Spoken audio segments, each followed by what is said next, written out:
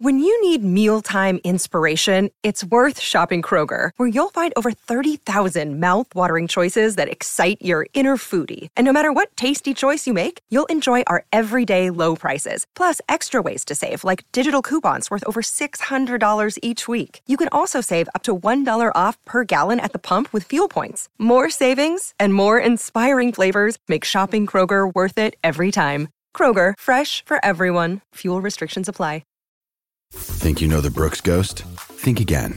Introducing the all-new, better-than-ever Ghost 16. Now with nitrogen-infused cushioning for lightweight, supreme softness that feels good every step, every street, every single day.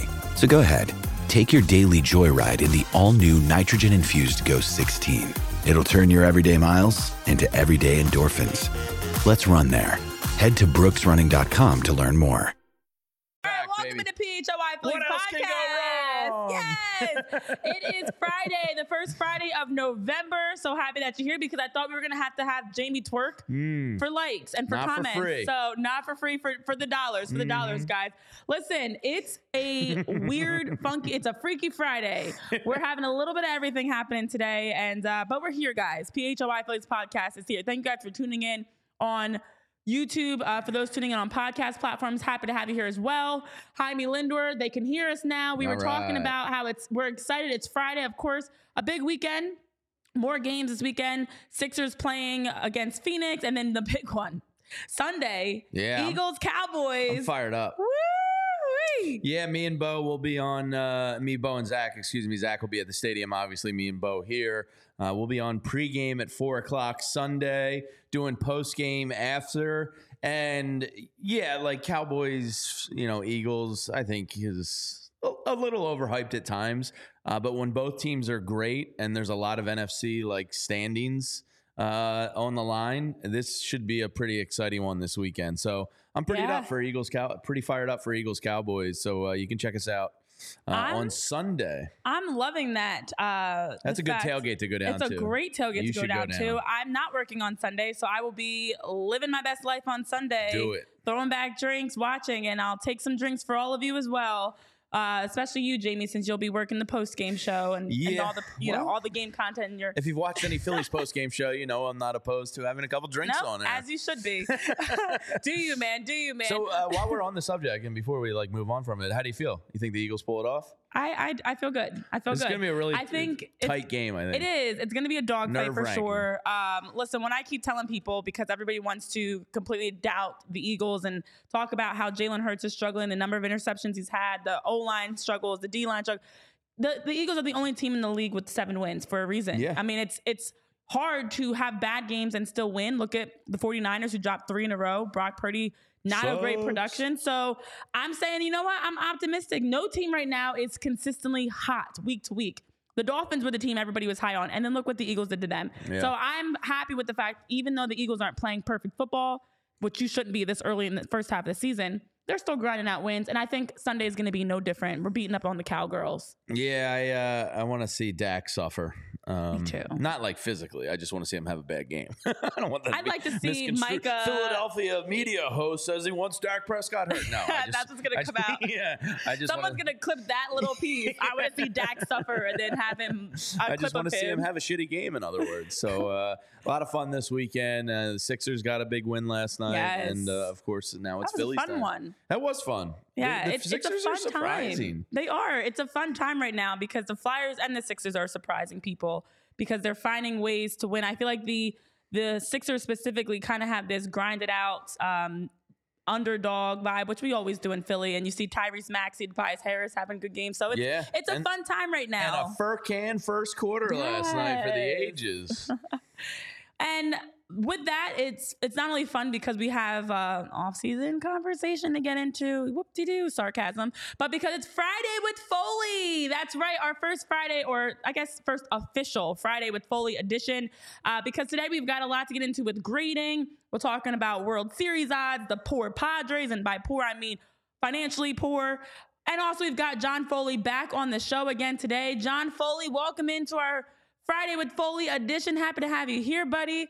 Looking forward to being able to talk Phillies with you and having you back on again. Welcome.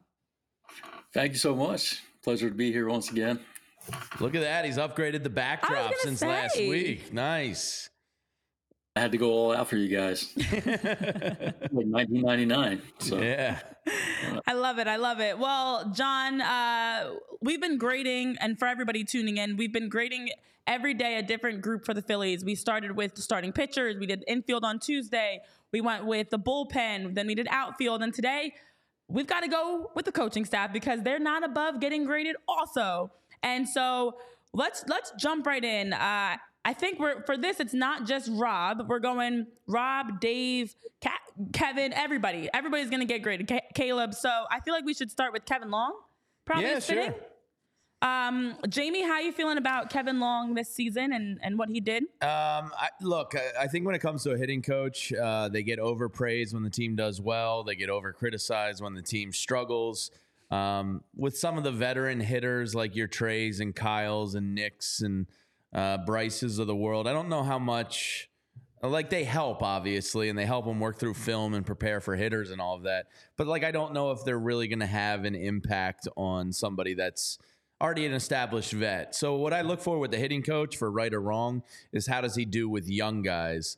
How does he help the young guys come along? And I think when you look at Bryson Stott, Brandon Marsh, Christian Pache, even Johan Rojas, who hit nearly 300 in the regular season, for that I gave Kevin Long, the hitting coach of the Phillies, a B+, because, I think a lot of young guys took steps in the right direction. Obviously, it all fell apart versus the Diamondbacks when they shifted their approach to the Phillies and just started throwing them slop.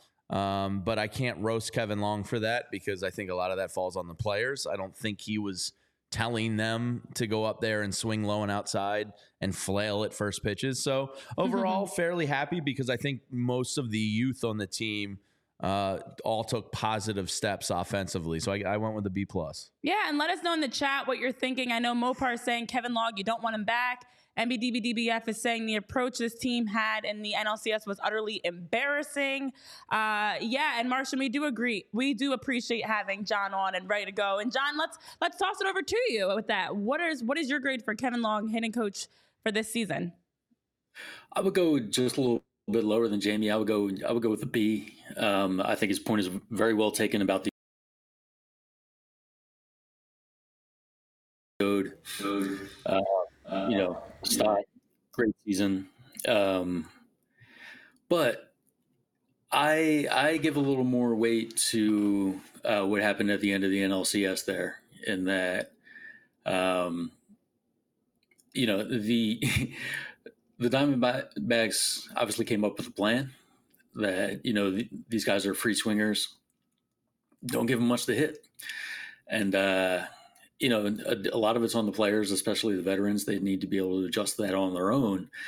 At the same time, if we're going to give Kevin Long credit for, earlier in the series, sort of giving the advice to jump all over pitches early, I think you got to ding him a little bit for what went on late in the series, and that if an entire team is struggling with their approach, I think that reflects on Kevin Long. Now, like Jamie said, it's hard to determine how much of this is the players, how much of this is the coach. But I don't think I can go higher than a B with the way things ended. Yeah, I think that's more than fair, John. I mean, I said to Renee in one of the post-game shows, I was like, if I'm Kevin Long and one more time Trey Turner and Nick Castellanos swings at a low and outside breaking pitch, I would tell them I'm on the verge of climbing out of this dugout and fighting you at home plate. Because if you do get that bat off your shoulder in any instance here, I will come out and fist fight you in front of your family. That's at the point. So, yes, I think what you're saying is totally fair. I think you do have to put a little blame on that. I think you and I have a feeling Renee is going to follow in your footsteps here. And that is exactly why, John, I also gave Kevin Long a B. I do agree with you, Jamie, that it was great to see the improvements in the young guys, but I keep grading on the full season and weighting the postseason with a heavier percentage. To be honest, I felt like if I was looking at just the postseason, it could be a little bit lower because of the fact that you mentioned, John. What are you saying? Granted, I'm not in those conversations. I have no idea what Kevin Long is or is not saying, but what I do know is that it did not get better. And looking at the NLCS, like you said, Jamie, and this is exactly what I was thinking, I would have loved to see Kevin Long, and again, we're only limited what the cameras show us, having those conversations with guys. Trey, Nick, Bryson, their approach at the plate has to change. And if they're not, you absolutely have to be able to have the conversation with them to try to work on something. Now, I don't know if he did, but what I do know is it did not improve. So that's where, at the end of the day, as a coach, no, you're not out there, at the plate batting for them, but you are the guy that's supposed to be, making adjustments, talking to them, getting them locked in, getting them focused, making those tweaks. If pitchers are tweaking how they're throwing balls to Bryce, okay, well, you need to also tweak how you're approaching the ball. So I know in the chat you guys are saying similar stuff. Chris, you're saying the fact that everyone was swinging at garbage, bingo. They couldn't adjust to the Diamondbacks. That's my problem. The approach at the plate was frustrating because it felt like we kept seeing it over and over again, and there was no change, no adjustment, and it was absolutely something that I do blame Kevin Long for. That is your job. You are the hitting coach, and if the team is not hitting well, I'm blaming them and I'm blaming you. Yeah, so I give him a solid B for that exact reason. Mopar in the chat says Bryce's approach was consistent. He just wasn't getting anything to hit. Yeah, and that on me falls on Rob Thomson for not changing out Alec Boehm out of the 4-hole. But we'll get to him in a second. I don't think Bryce was that bad. I just think the Diamondbacks realize we can't let this guy hurt us. Well, here's the thing. We expected that. We even said it took opponents long enough to realize to make sure you're not throwing Bryce anything to hit, but still as the hitting coach, you have to talk through the entire batting order to figure out ways to get hits. And to see Nick Castellanos, for example, have just one hit in the first game of the NLCS and none after that, it's not acceptable. So I do put some of that on Kevin Long because that's quite literally your job to manage. Tyler, what are your thoughts if you want to jump in? Yeah, I think that the hard part, these are all like grown men. They're professional hitters. Yeah. So like, I don't know. I really genuinely, when I hear about hitting coaches getting hired and fired and a lot of times scapegoats, they get scapegoated yeah. and it kind of is what it is. So like, I genuinely don't know how to properly grade a guy who is working under an offense that is expected to do exactly what it did throughout the course of the year, which was mash and strike out a lot. So like, if you look at the numbers that they posted, they were 8th in the league in home runs, 8th in the league in RBIs, and they were also 8th in the league in strikeouts. Like, that is about as consistent as they possibly can get. Yeah. So, like, we've talked about living and dying by the sword with this team, with the long ball, and maybe, like, I know, Renee, I know you don't like that mentality of strictly having one way to go about things, but they're 9th in average, 9th in on base, and they're 5th in slugging across baseball this year. They were exactly what we expected them to be, and it just so happened that they went ice cold at a really, really, really bad time. I think Kevin Long gets a B for me, but I genuinely don't know how to properly grade Kevin Long based on the fact that they did exactly what they thought they were going to do all year, and they also totally mismanaged their approach at the plate in the back end of the NLCS. I think my concern is, I hear you on the fact these are grown men, these are professional athletes, these are the best of the best, but that doesn't excuse any other coaches or coordinators in any other sport. And so I can't go back and just say it's not his fault because they should know, they should be able to do this and they should be able to coach, as professionals, figure it out. No, then what's the point of that's why we have hitting coach, pitching coach, assistant hitting coach. But that's why they're there to coach and manage the guys. So I don't fully blame him, but to some extent, your role is to make sure in the biggest moments you can get hits. And I love the fact that in the regular season, the stats that the Phillies had smashing home runs was great, but I also cannot stand the fact that come the NLCS specifically, and even the loss to the Braves in the NLDS, it was the same woes game to game, and also the same issues that we saw last year against the Astros. But to believe that he's not doing that, I think, is wrong. Well, that's the issue. Like, I'm not there to know exactly what is or is not being said. But I have to believe, because he's praised around baseball. Jonathan in the chat says, Trey Turner even shouted him out as a reason he chose the Phillies. I have to believe he's having these conversations when it goes cold like that in the NLCS. I blame the players. Because I don't think Kevin Long is not having those conversations. I think those conversations aren't translating to the field. And that's where I'm not putting it all on him, but I'm putting some of the blame on him too. Yeah, that's fair. I mean, I think you guys are all fair with your grades. It's one thing if it's not translating. It's another thing if it's the same issue over and over again, and you see the same swings, the same at bats. So I would have spiked their waters with Adderall or something. It's something's got to be able to change. Well, on the other side, let's talk about pitching coach Caleb Cotham. Tyler, I'll let you jump in first actually on this one and share your thoughts, and then we'll go over to you, John. Yeah, I thought Caleb Cotham did a pretty good job this year because across baseball, the numbers were up, and I think it's a factor. There's two factors that play into that. It's the banning of the shift, and it's the pitch clock. I mean, I know we talked about how much the pitch clock annoyed us, especially when it comes to Craig Kimbrell, but there is merit to say it did change pitchers' approaches. Stolen bases were up, and I think across baseball, ERA was up. The Phillies were 12th in team ERA this year. It's not great. It's not awful. It's right in the middle of the pack. But if you look across baseball, the leading ERA team as a team for 2023 was the Milwaukee Brewers with a 3.71. If this were last year, that would have posted 10th in Major League Baseball. Wild. I mean, there's a clear shift in an offensive focus because of those two things, right? ERA was up. They were worse. The Phillies ERA as a team was worse this year than it was last year, but they had a higher rank. They ranked 12th this year. I think they were 15th or 16th last year. I think that Chicks dig the long ball, Tyler. Every pitching coach had a tough go of it this year because of the fact that the numbers were up. The Dodgers posted a team 2.8 last year, and the best this season was 3.71. I think that it's really hard to grade on a proper scale for any pitching coach this year. So I will give him merit for guys like Jeff Hoffman. I will give him merit for guys like Christopher Sanchez and Jamie. I'm not going to take too much because I know you're going to touch on those guys. I think he gets a B-ish as well because, I really don't know where to go from here other than I think that the team won a lot of games and they had success in the playoffs, and Caleb Cotham was a fair portion of it. John, take it away. What do you got for him? Yeah, I think I agree on just about all those points. I mean, B-ish sounds about right. I might go B-. I do understand that ERAs are up across the league, but I'm looking at some of these numbers. Nola 4.46, giving up just astronomical amounts of home runs. Wheeler turned it on for the playoffs, but in the regular season 3.61, which is un-Wheeler like. And you go one by one through these pitchers, and there's not many pleasant surprises. I mean, Hoffman being a very notable exception. First half of Craig Kimbrell was a notable exception. So to the extent, and we have the same problem we have here with trying to assess Kevin Long, in that you don't know how much of it is on the players and how much of it is on a pitching coach. But to the extent you look at players' numbers and you look at their historical numbers, there doesn't seem to have been much of a positive effect here with anyone except Hoffman. I think Sir-Anthony didn't really perform up to expectations.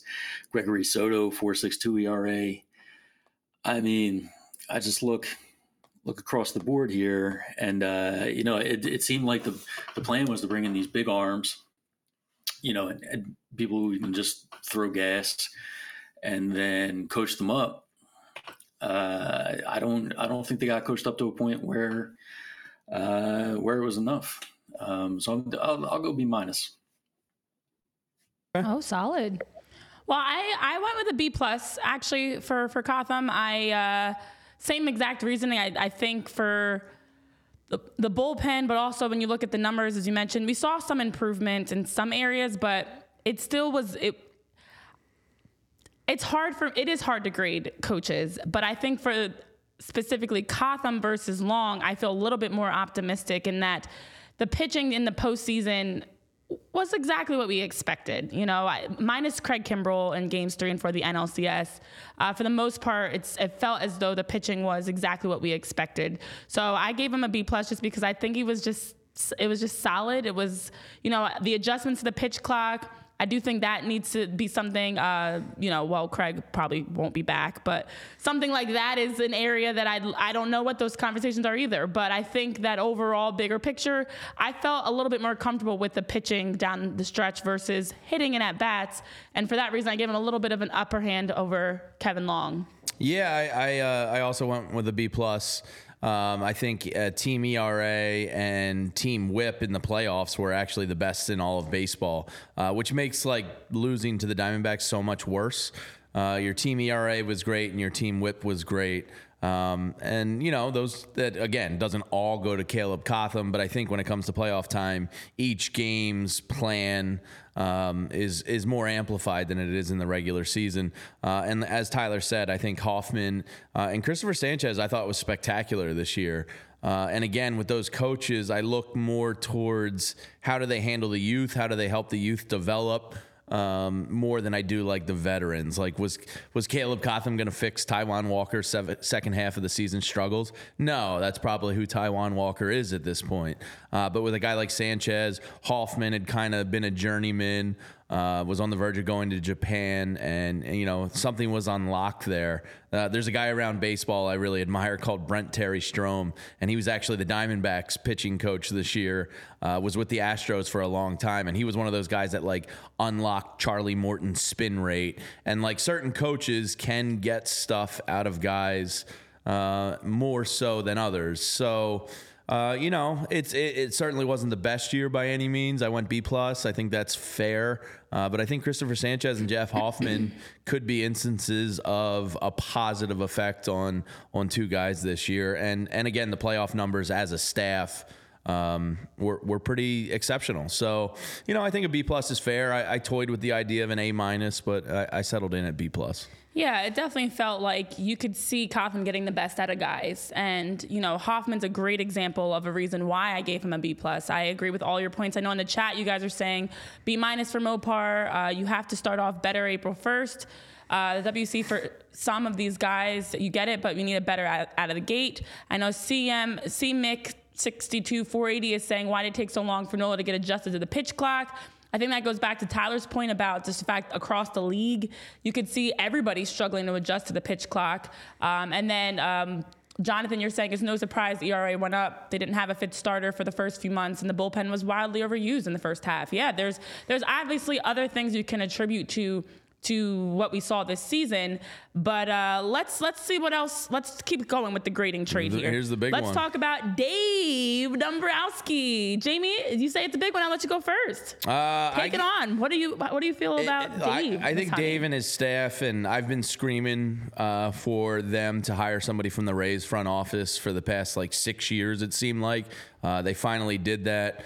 Preston Mattingly, some of the guys they've put in place to fix the farm system and the developmental system, I think have been A+ hires. I really like the direction of everything. I like the offseason moves. A guy like Hoffman, for him to be one of your high leverage guys at the end of the year, I think you get a lot of credit for. The problem is the trade deadline, I gave him an F.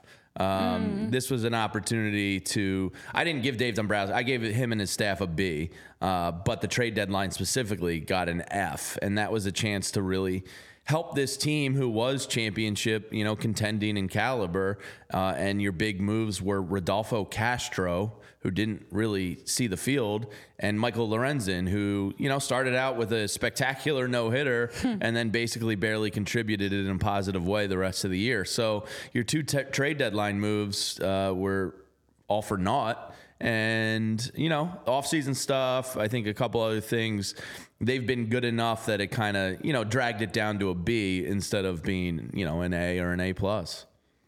Yeah, I actually gave him a B also for the two main names that I highlighted was Castro and Lorenzen, because those are trades that you look back on and you're like, why? What's the point of that? But I do love the fact Orion, Hoffman, even calling up Yoro and Johan Rojas. There were some transactions throughout the course of the season that I thought the timing of it was good. Some of the guys that were moved down, some of the guys that are brought up, giving them a chance. So I think a solid just a B. But I'm interested to see, especially this, as we get into the off season and we continue having conversations around Reese and Nola and different guys, exactly how that plays out. John, what about you? Be a little controversial, but I want to go hard on Dave. I think I'd give him a C. Those trade deadline moves, you've got a team that's all in, that's ready to go, ready to win a World Series.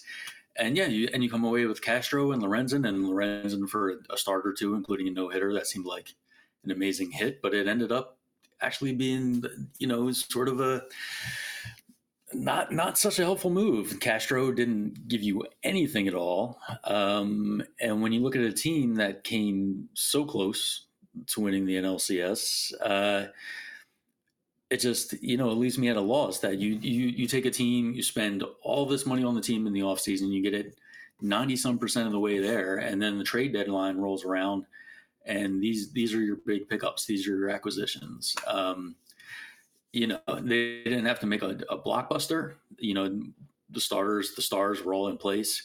But you got to get a little something more off your bench than Castro was giving you. Lorenzen ended up really not having much of a role in the postseason. So just based on those trade deadline moves, I see the comments. Unfair for a guy. I mean, we're talking about what he did this year. I think Dave Dombrowski is the right guy for the trade job. Deadline, yeah. I think by no means do I think they should move in a different direction. I think he's great. But if we're looking at what he did this season, the offseason moves, Trey Turner was sort of obvious to everyone. He got it done, so I give him credit for that. Taijuan Walker was a good signing for a 3-4 starter. 15 wins, ERA in low fours. He's about what you would expect. But when it came to some of the other offseason moves, Gregory Soto, I don't know if he brought more to the team than having those quality reserve players that we had last year. Vierling, Maton, we didn't have those sorts of guys to really just pop up in unexpected moments and really deliver. We had Jay Cave getting 300 plus at bats. That shouldn't be happening. So again, overall, big Dave Dombrowski fan. Don't want to see anyone else taking the reins here, but for what he did this season, I understood a lot of the strategy, but it didn't work out. And then the trade deadline was a big F. So I'm gonna give him a C overall. Yeah, and that's fair because, as you mentioned, we're not talking about last year helping as the Phillies get to the World Series and he gets a contract extension. We're talking about this season and off season into the trade deadline, and there's a lot of different points in there you're making. I know in the chat it is all over the place. A lot of A-minuses. I know. I think it's C Mick said. That's a weird name, but C-Mix said A- only for Castro. I'm going to get rid of the numbers. Mopar saying, making fun of Double D nickname, but Eugene Krabs, of course, using his usual comments. But a couple A-minuses I saw in there, some A's. So you guys are high on Dave Dombrowski. But John, I think your points are valid. And Tyler, I'm interested to see where you fall on the spectrum. We've got everything from an A to a C. Where do you have Dave graded? Yeah, so I think that if we're going to play this, and by the way, before we get started, because I'm going to use the phrases general manager and like president of baseball operations like kind of interchangeably, because I don't want people to go, well, Sam Folt's actually the general manager. Yeah. All right, we know what you know what I'm trying to say here when I say this. There are very few people that are in charge of baseball decisions. How about that? I like that. That I would take over Dave Dombrowski over the course of the last 2 seasons. Alex Anthopoulos is the one that immediately comes to mind. I think that everything he has touched has turned to gold for the Atlanta Braves over the last probably 3 or 4 years. Yeah. But other than that, I mean, I've looked around the league and there have been some terrible baseball decisions being made across both National and American League. The Chicago White Sox are an absolute dumpster fire right now because of the moves that they have made. Dave Dombrowski has done far more good than bad, and I think if we're just talking about the acquisitions this year, I know Trey Turner had an up and down season. I think that being able to acquire a player like that, even if with a bad first year, I expect a better year too. So that's a good move. Matt Strahm was a very savvy good move. Yeah. Jeff Hoffman was a really savvy move. I'm not as in on the Taijuan Walker move. You guys know how much Nathan I don't like. Eovaldi would have been better. Yeah, I think you're probably right. But and to me, the Gregory Soto move that John was talking about on the surface was a good one because I'm not a Nick Maton guy. Matt Vierling is tough to lose. He's a fourth outfielder who can play all three positions. But I think the good has pretty much heavily outweighed the bad, except, as all three of you had pointed to, was the trade deadline. Yeah. It was uneventful, to say the least, and we all love the no-hitter.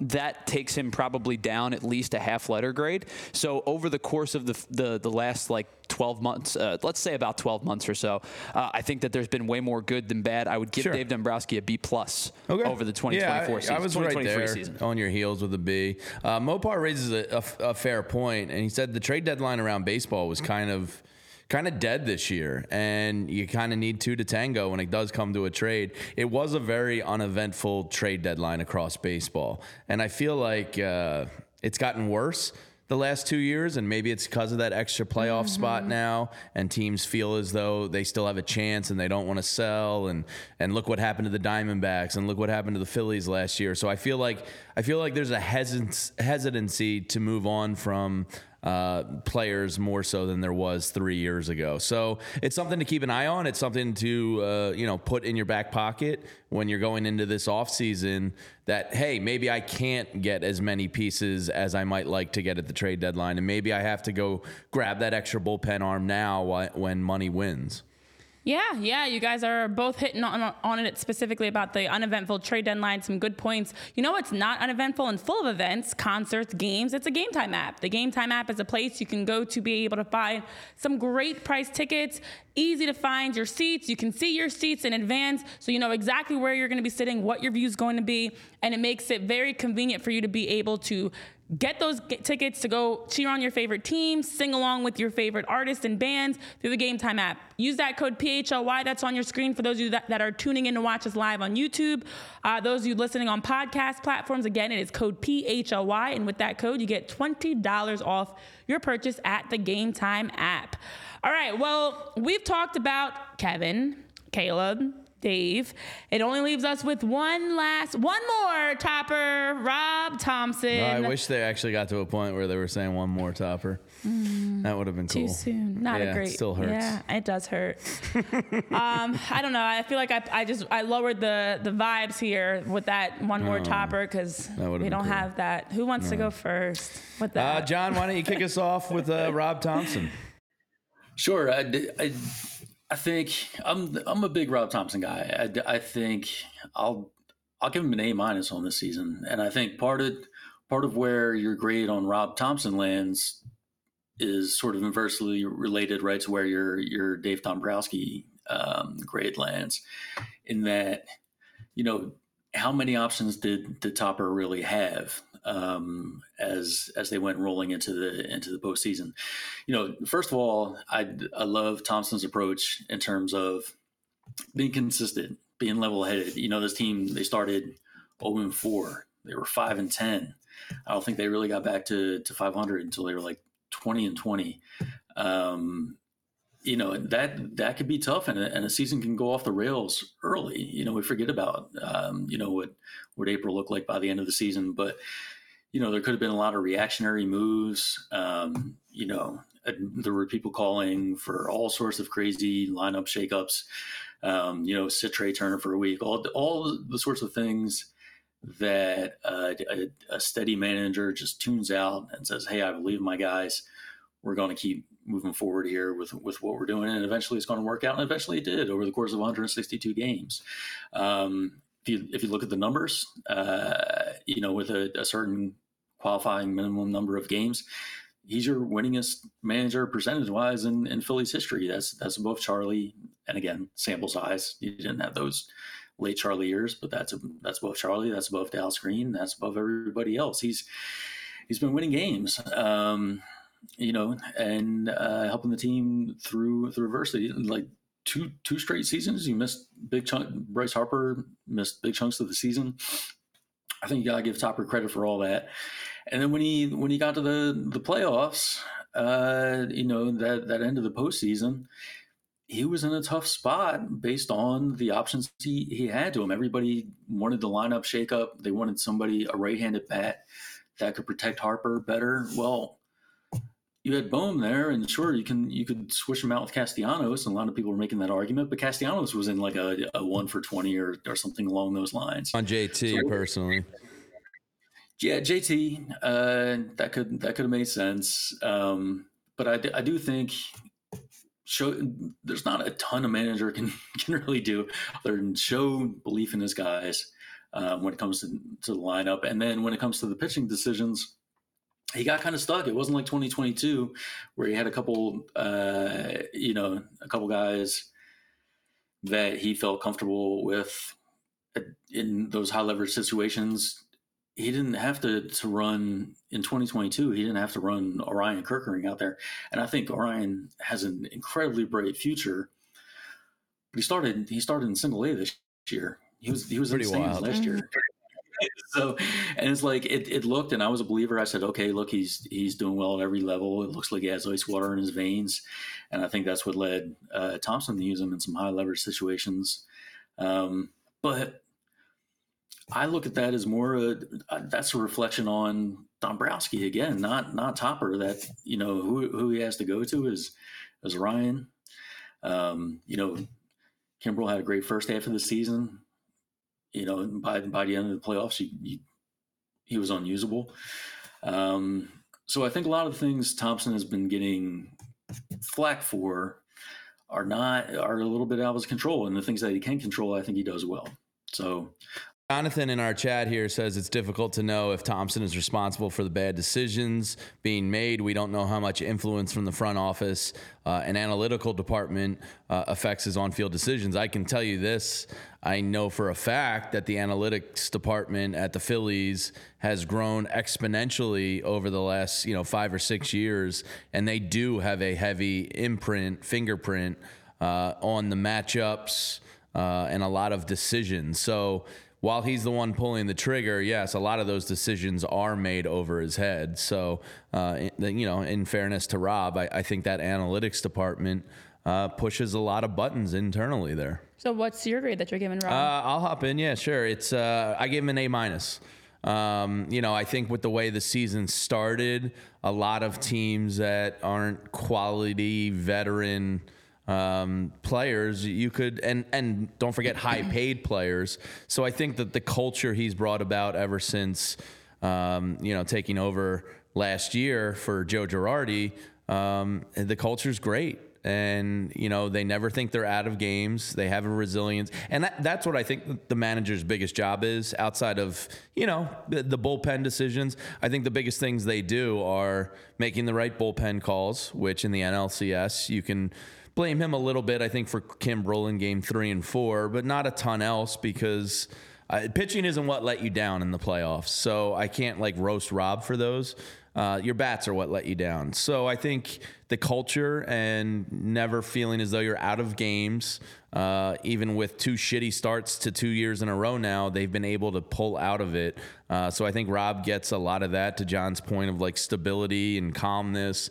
I think he has all that. And then managing bullpen, I think for the most part was pretty good this year. So, I remember the majority of my life as a Phillies fan, and it's not going to a World Series and losing in an NLCS in back-to-back years. So while it sucks and it hurts and all that right now, I don't think it's a reflection of Rob and his staff. I think for the most part, they did pretty well. So I went with an A-. All right, Tyler, I'm going to actually let you go next because I'm interested to see. You're going to drop the hammer last? Is that what you're saying? I am.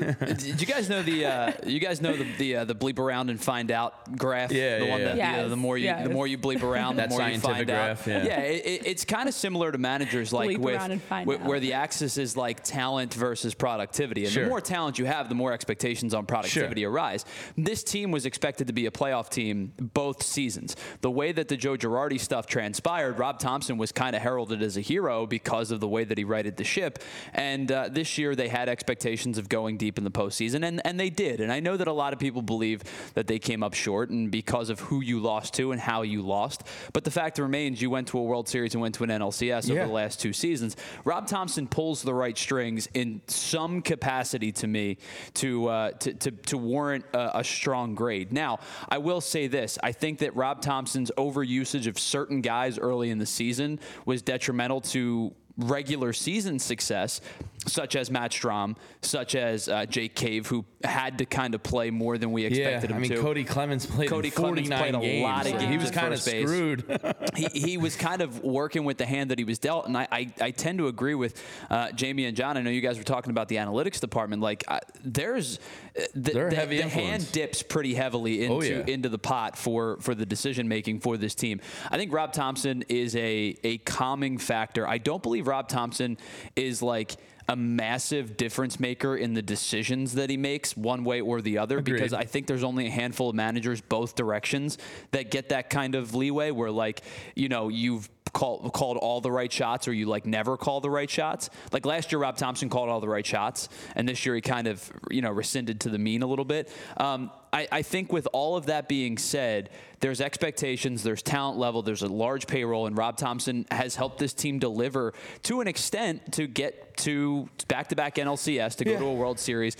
Rob Thomson gets a B+ from me this season, and I think that he was pretty good for most of the year, other than certain, like, I'm nitpicking about bullpen decisions, other than the Craig Kimbrell decision, which I know Renee's going to harp on. I just know it. Yeah, she's going to give him a D. Yeah, you know it's coming. But overall, I think Rob Thomson was pretty good this year with the hand he was dealt. I give him a B+. Yeah, C-Mac in the chat says, I would have gone Roger Mason over Kimbrell there. Man. As a dagger to my 93 childhood heart. Yeah, thank you, C-Mac. You're all feeling that. Okay, so guys, this might be my last time on the show based off of what I'm about to say. So if moving forward it's just Jamie, Tyler, and John, it is what it is. At least I'm going out speaking my mind. I was not nearly as positive as you guys were with Rob. I think that managers, in my opinion, have a direct impact. It's kind of like parents on kids is the comparison I'll use. Like, your team is a reflection of how your manager is. And I think that Rob, in his ability to stay even keel, not too high, not too low, is great at times. But I think there's times where you can see that direct reflection on the team that they need to have a little bit more. And I know earlier, way earlier, Marshall Lynch was calling me out because I'm all about wanting in the clubhouse, in the dugout, more synergy. And I do. And I think that starts at the top with Rob.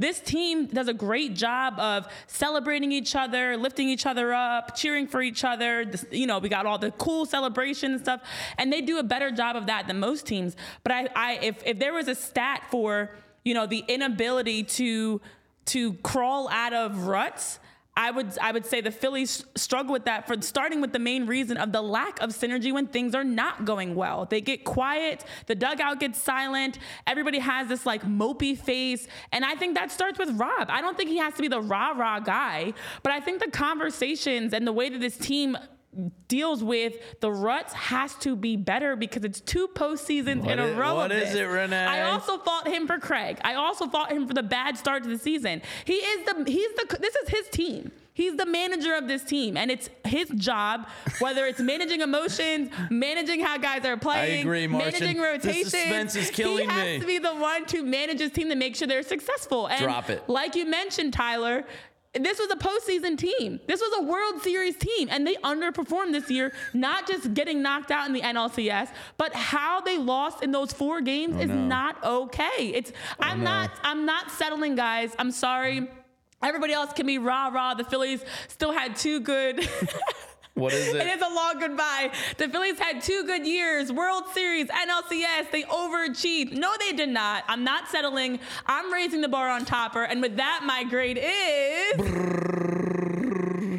I'm scared. A C+. Oh, okay. I was expecting you to go D. It's not that bad. It's not that bad. But honestly, 10 degrees, baby. I can acknowledge that. I'm going off the screen. But listen, I don't think it's not okay for us to continue this narrative of, I understand the drive of the playoffs that we're all stuck with. This is not the same team. Completely different management, completely different way that he's instilling confidence in guys, and they're fantastic in stretches of the season. And then there are stretches where they just are not good. And to have an NLCS performance like that, even the NLDS loss, I keep going back. It's those 5 games that stand out for me. The loss to the Braves, the 4 losses to the Diamondbacks, last year's Astros, which we're not talking about last year. It is completely frustrating to me that Topper still gives you the same responses. That's Nick. Sometimes you can't hit. So no, absolutely not. So when he signs his extension in a week or two, your feelings will be... Listen, I don't think you should fire him. I think you bring him back. I'm all for a nice 1 year. Let's bring him back. Let's see what he does next year. If there are no improvements, we're having a different conversation. But I just think to have the same woes season after season and continue with the same type of responses, you guys don't have to agree with me. The team's clubhouse and vibes are a direct reflection of Rob Thomson. And it's not great when they're not doing well. They can't only be good when things are going great and they're winning and they're smashing home runs. They have to find ways to pick themselves up when they're not. And I think it starts with Rob. So I'm going with a C+. I know you guys in the chat. Thank you for the prayers, Martian. Thank you for the statement, Eugene. Per sources, I've parted ways. In your diamond engagement ring from MBD. So oh, no. Just cost you 0.25 carats. At least I'm still getting an engagement from MBDBDBF. Thank you. That's all I got, guys. That's all I got. Winning wild card series isn't that great, Barbara. The bar is just higher for me. I think that's what it is. You guys are, okay. You guys don't, you're just happy because it's not the playoff drought. I'm raising the bar. I want championships, period. Yeah. Yeah, my Cap brand would be different too. Gabe Kapler gets good out of bad talented rosters. I'll say that. Interesting. Tyler, you don't have to shake your head. Go look at his Phillies rosters he had. Gabe Kapler outperformed his talent. One good year. That year in San Francisco was the only good year he had. Look at his talent this year. He is a bad manager. He's not. Miss Honey over here. No.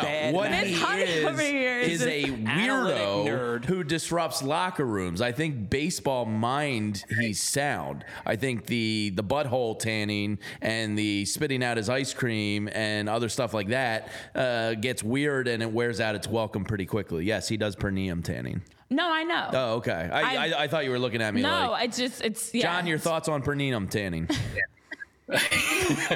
Well, what I can say about Gabe Kapler is I think I agree. I mean, I think he's got a great baseball mind, but he's not brilliant to the point where you're willing to put up with all the rest of it. Are my thoughts on Kapler. I would like him and the tanning and everything that goes along with him to be somebody else's problem like it is now. I'm not nostalgic for the Gabe Kapler days, that's for sure. Neither am I. I do follow him on Instagram, though, and I'll just let everybody know for the 2 people that care. He's kind of on an eat, pray, love, finding himself mission through Mexico right now. Oh, good Lord. And he's eating a lot of good foods and reflecting at the ocean and just getting in touch with inner Gabe. And I find his weirdness so funny. Yeah, well. He's the strangest. Strange makes sense. I appreciate strange. Yeah, I've seen Stranger Things. Yeah. Mopar is saying that this is absolutely our best show to date. I don't know if that's a good thing or a bad thing, to be honest. I don't know if the bar is that high or that low, but thank you, Mopar. I'm going to take that as a compliment. But yeah, it is interesting. I think when you talk about coaches, as we've gone back to, let's go back to the Phillies really quickly.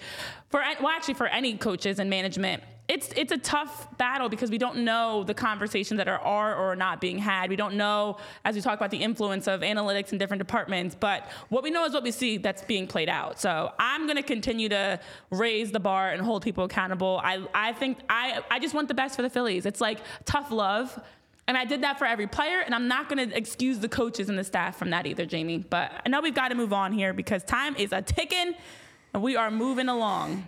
Yeah, no, I think that kind of closes out, the grades on the 2023 season. Monday, MLB free agency officially opens. Granted, not a ton typically happens in those first couple days. I do think it hurts the sex appeal of the MLB offseason, whereas like NFL and NBA free agency opens and it's like deals are already done and legal tampering and this and that, and baseball's just like this slow trickle. But December 5th coming up is the winter meetings.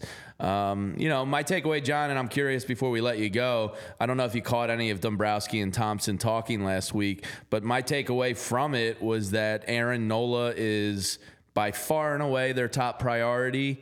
And the other interesting part is, where's Bryce Harper going to play defensively?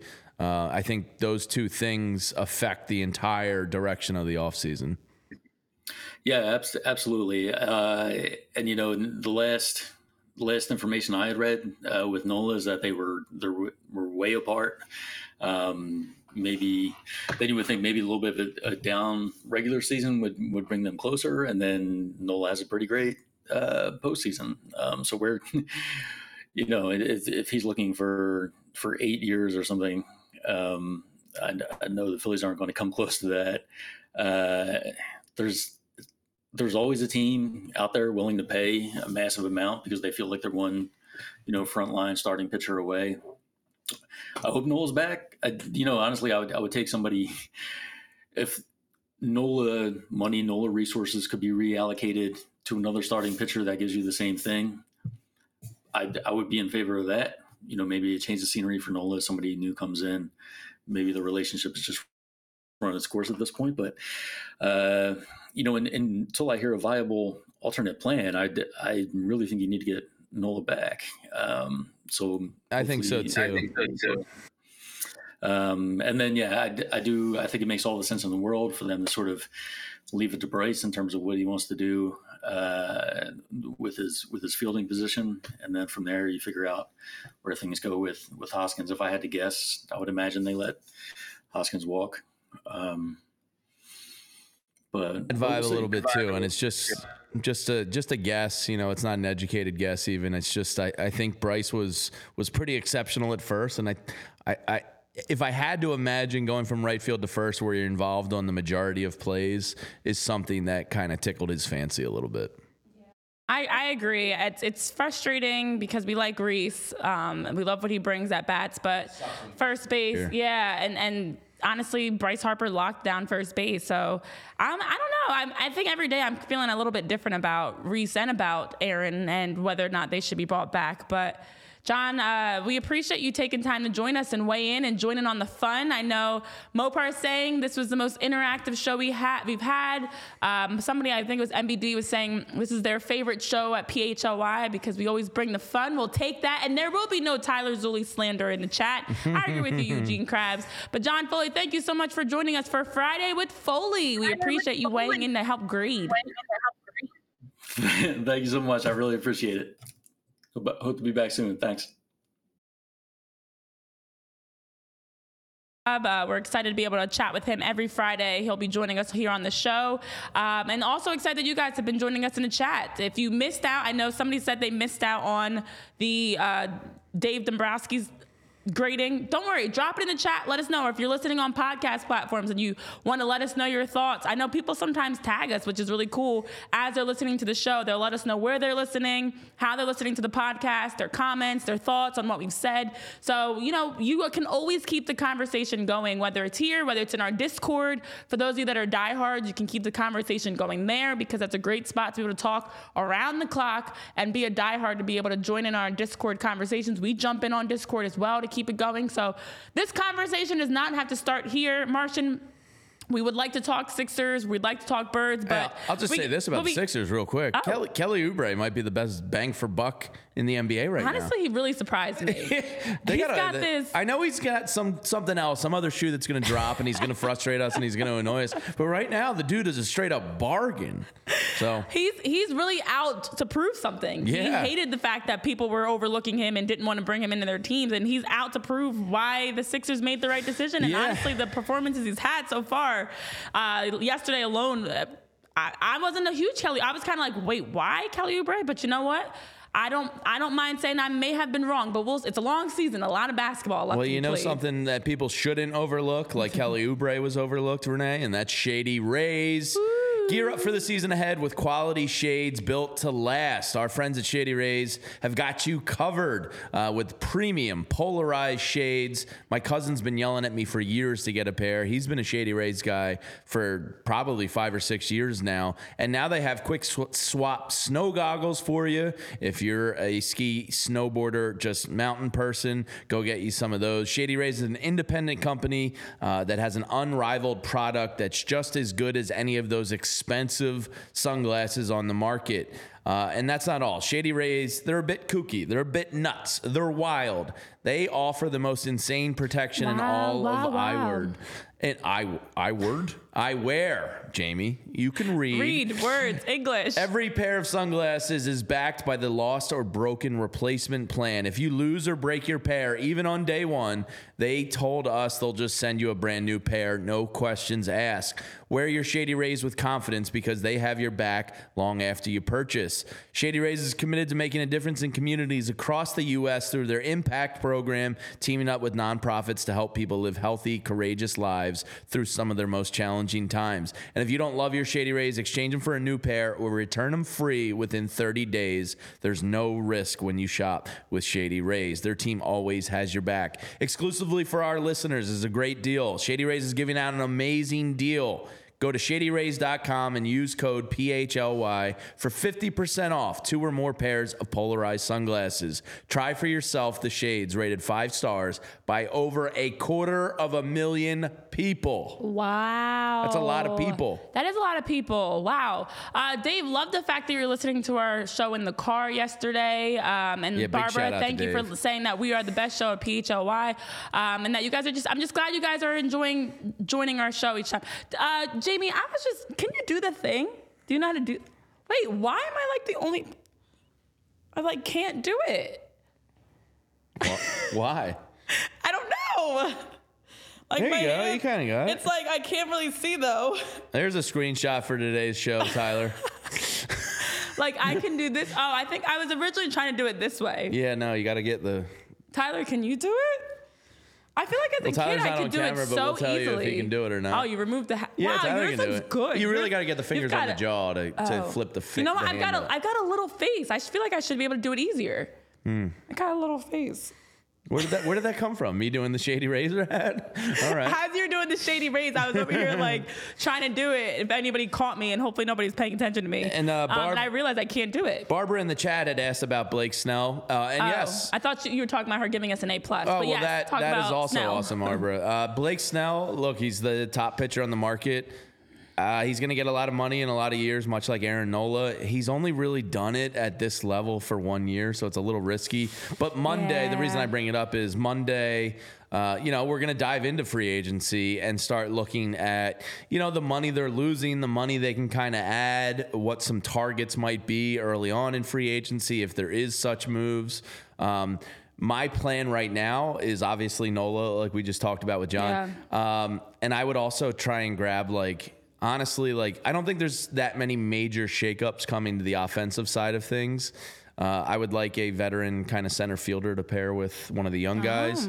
But I just go grab 3 or 4 bullpen arms.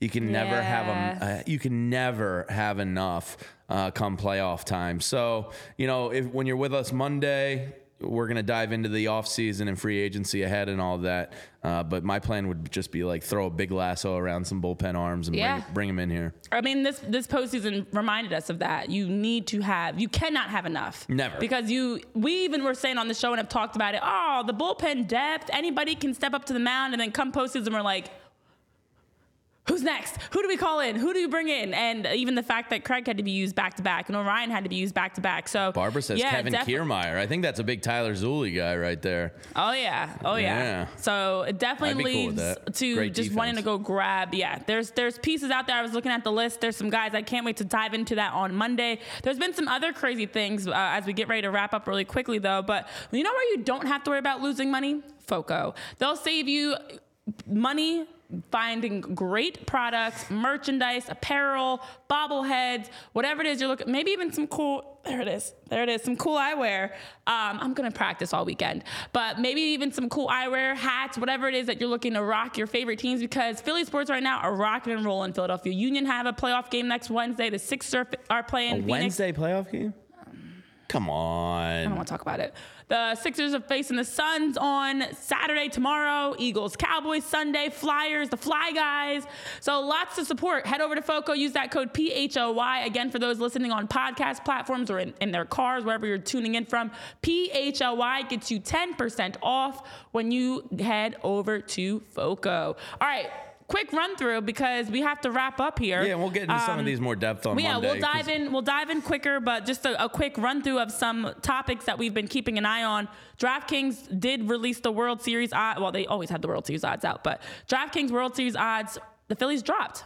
In fifth now. I think it's a fair place, right? fair place to be. They're behind the Braves and the Dodgers in the NL, and then in the AL you have the Astros and the Rangers. So they're right there with the Yankees. Better odds, worse odds for the gambler. Better odds to win than the Yankees. Orioles are right behind the Yankees.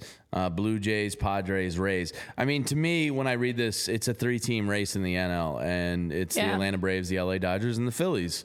And hopefully they improve enough in the offseason where, maybe they can shorten that number between them and the Dodgers a little bit. Yeah, I was a little surprised that the Braves and Dodgers are still sitting at the top spots. But I think it's a lot of people just chopping it up to that the Rangers and Astros, they're not expecting to run it back specifically for the Rangers. So, yeah, that's interesting. And these comments, and maybe we'll get the audio over the weekend, but Scott Boras made. Oh, yes. Talk about it, Jamie. Bryce Harper. Very interesting. And it's kind of, he joined the John Heyman podcast yesterday. And it's pretty clear from his comments that Bryce Harper's agent, Scott Boras, was not in favor of Bryce doing the no opt-out clause in his contract and knows his client is underpaid. And we'll deep dive this on Monday and read you the actual comments and everything. But just know this, a Bryce Harper contract renegotiation is probably going to happen based on these comments.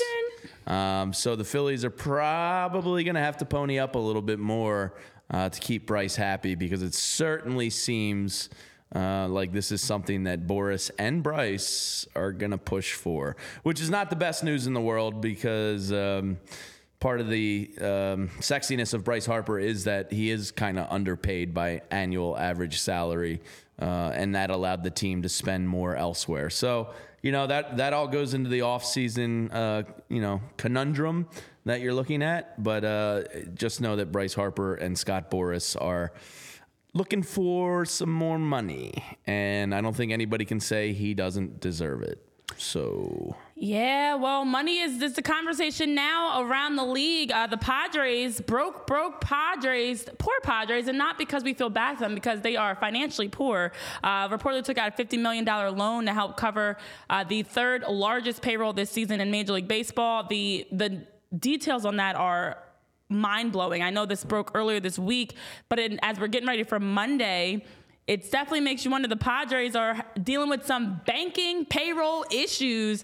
Fortunately, definitely, Jonathan, not our money, not our problem.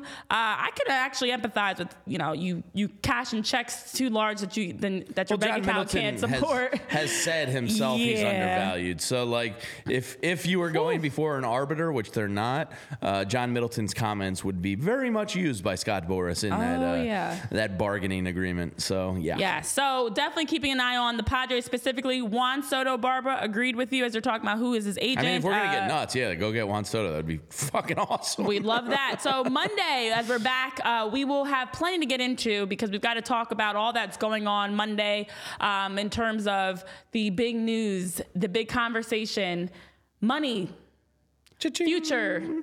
So, Jamie, I know you have a birthday that's coming up this weekend tomorrow. Yeah, I do. Happy early birthday Thank to you. you very much. Happy birthday. I know we got to wrap it. I'm going to sing the quick version. Happy birthday. The Gracie's Corner version. Happy birthday to... Okay. Going out to dinner with the girls tonight and my mom. So very much looking forward to a nice chill weekend, and it'll be great. Happy birthday to you. Gracie's Thank you, Corner. everybody. All right. Thank you guys so much for tuning in. Give Jamie a nice happy birthday. Make sure you're sending him your birthday wishes. And we hope you enjoy your birthday. We hope you guys enjoy your weekend. Let's go Eagles, Phillies. Go Birds. Oh, no. I keep saying that. It's just habit. Go Sixers. I always say Phillies. I'm just so used to saying go Phillies. Go Sixers, go Eagles, go Flyers. We'll see you back here on Monday for more on PHOI Phillies podcast. As Jamie's going to be a whole year older. Jamie, see you next year. And have a good one. We'll see you guys Monday. Adios. We all silly like the mayor.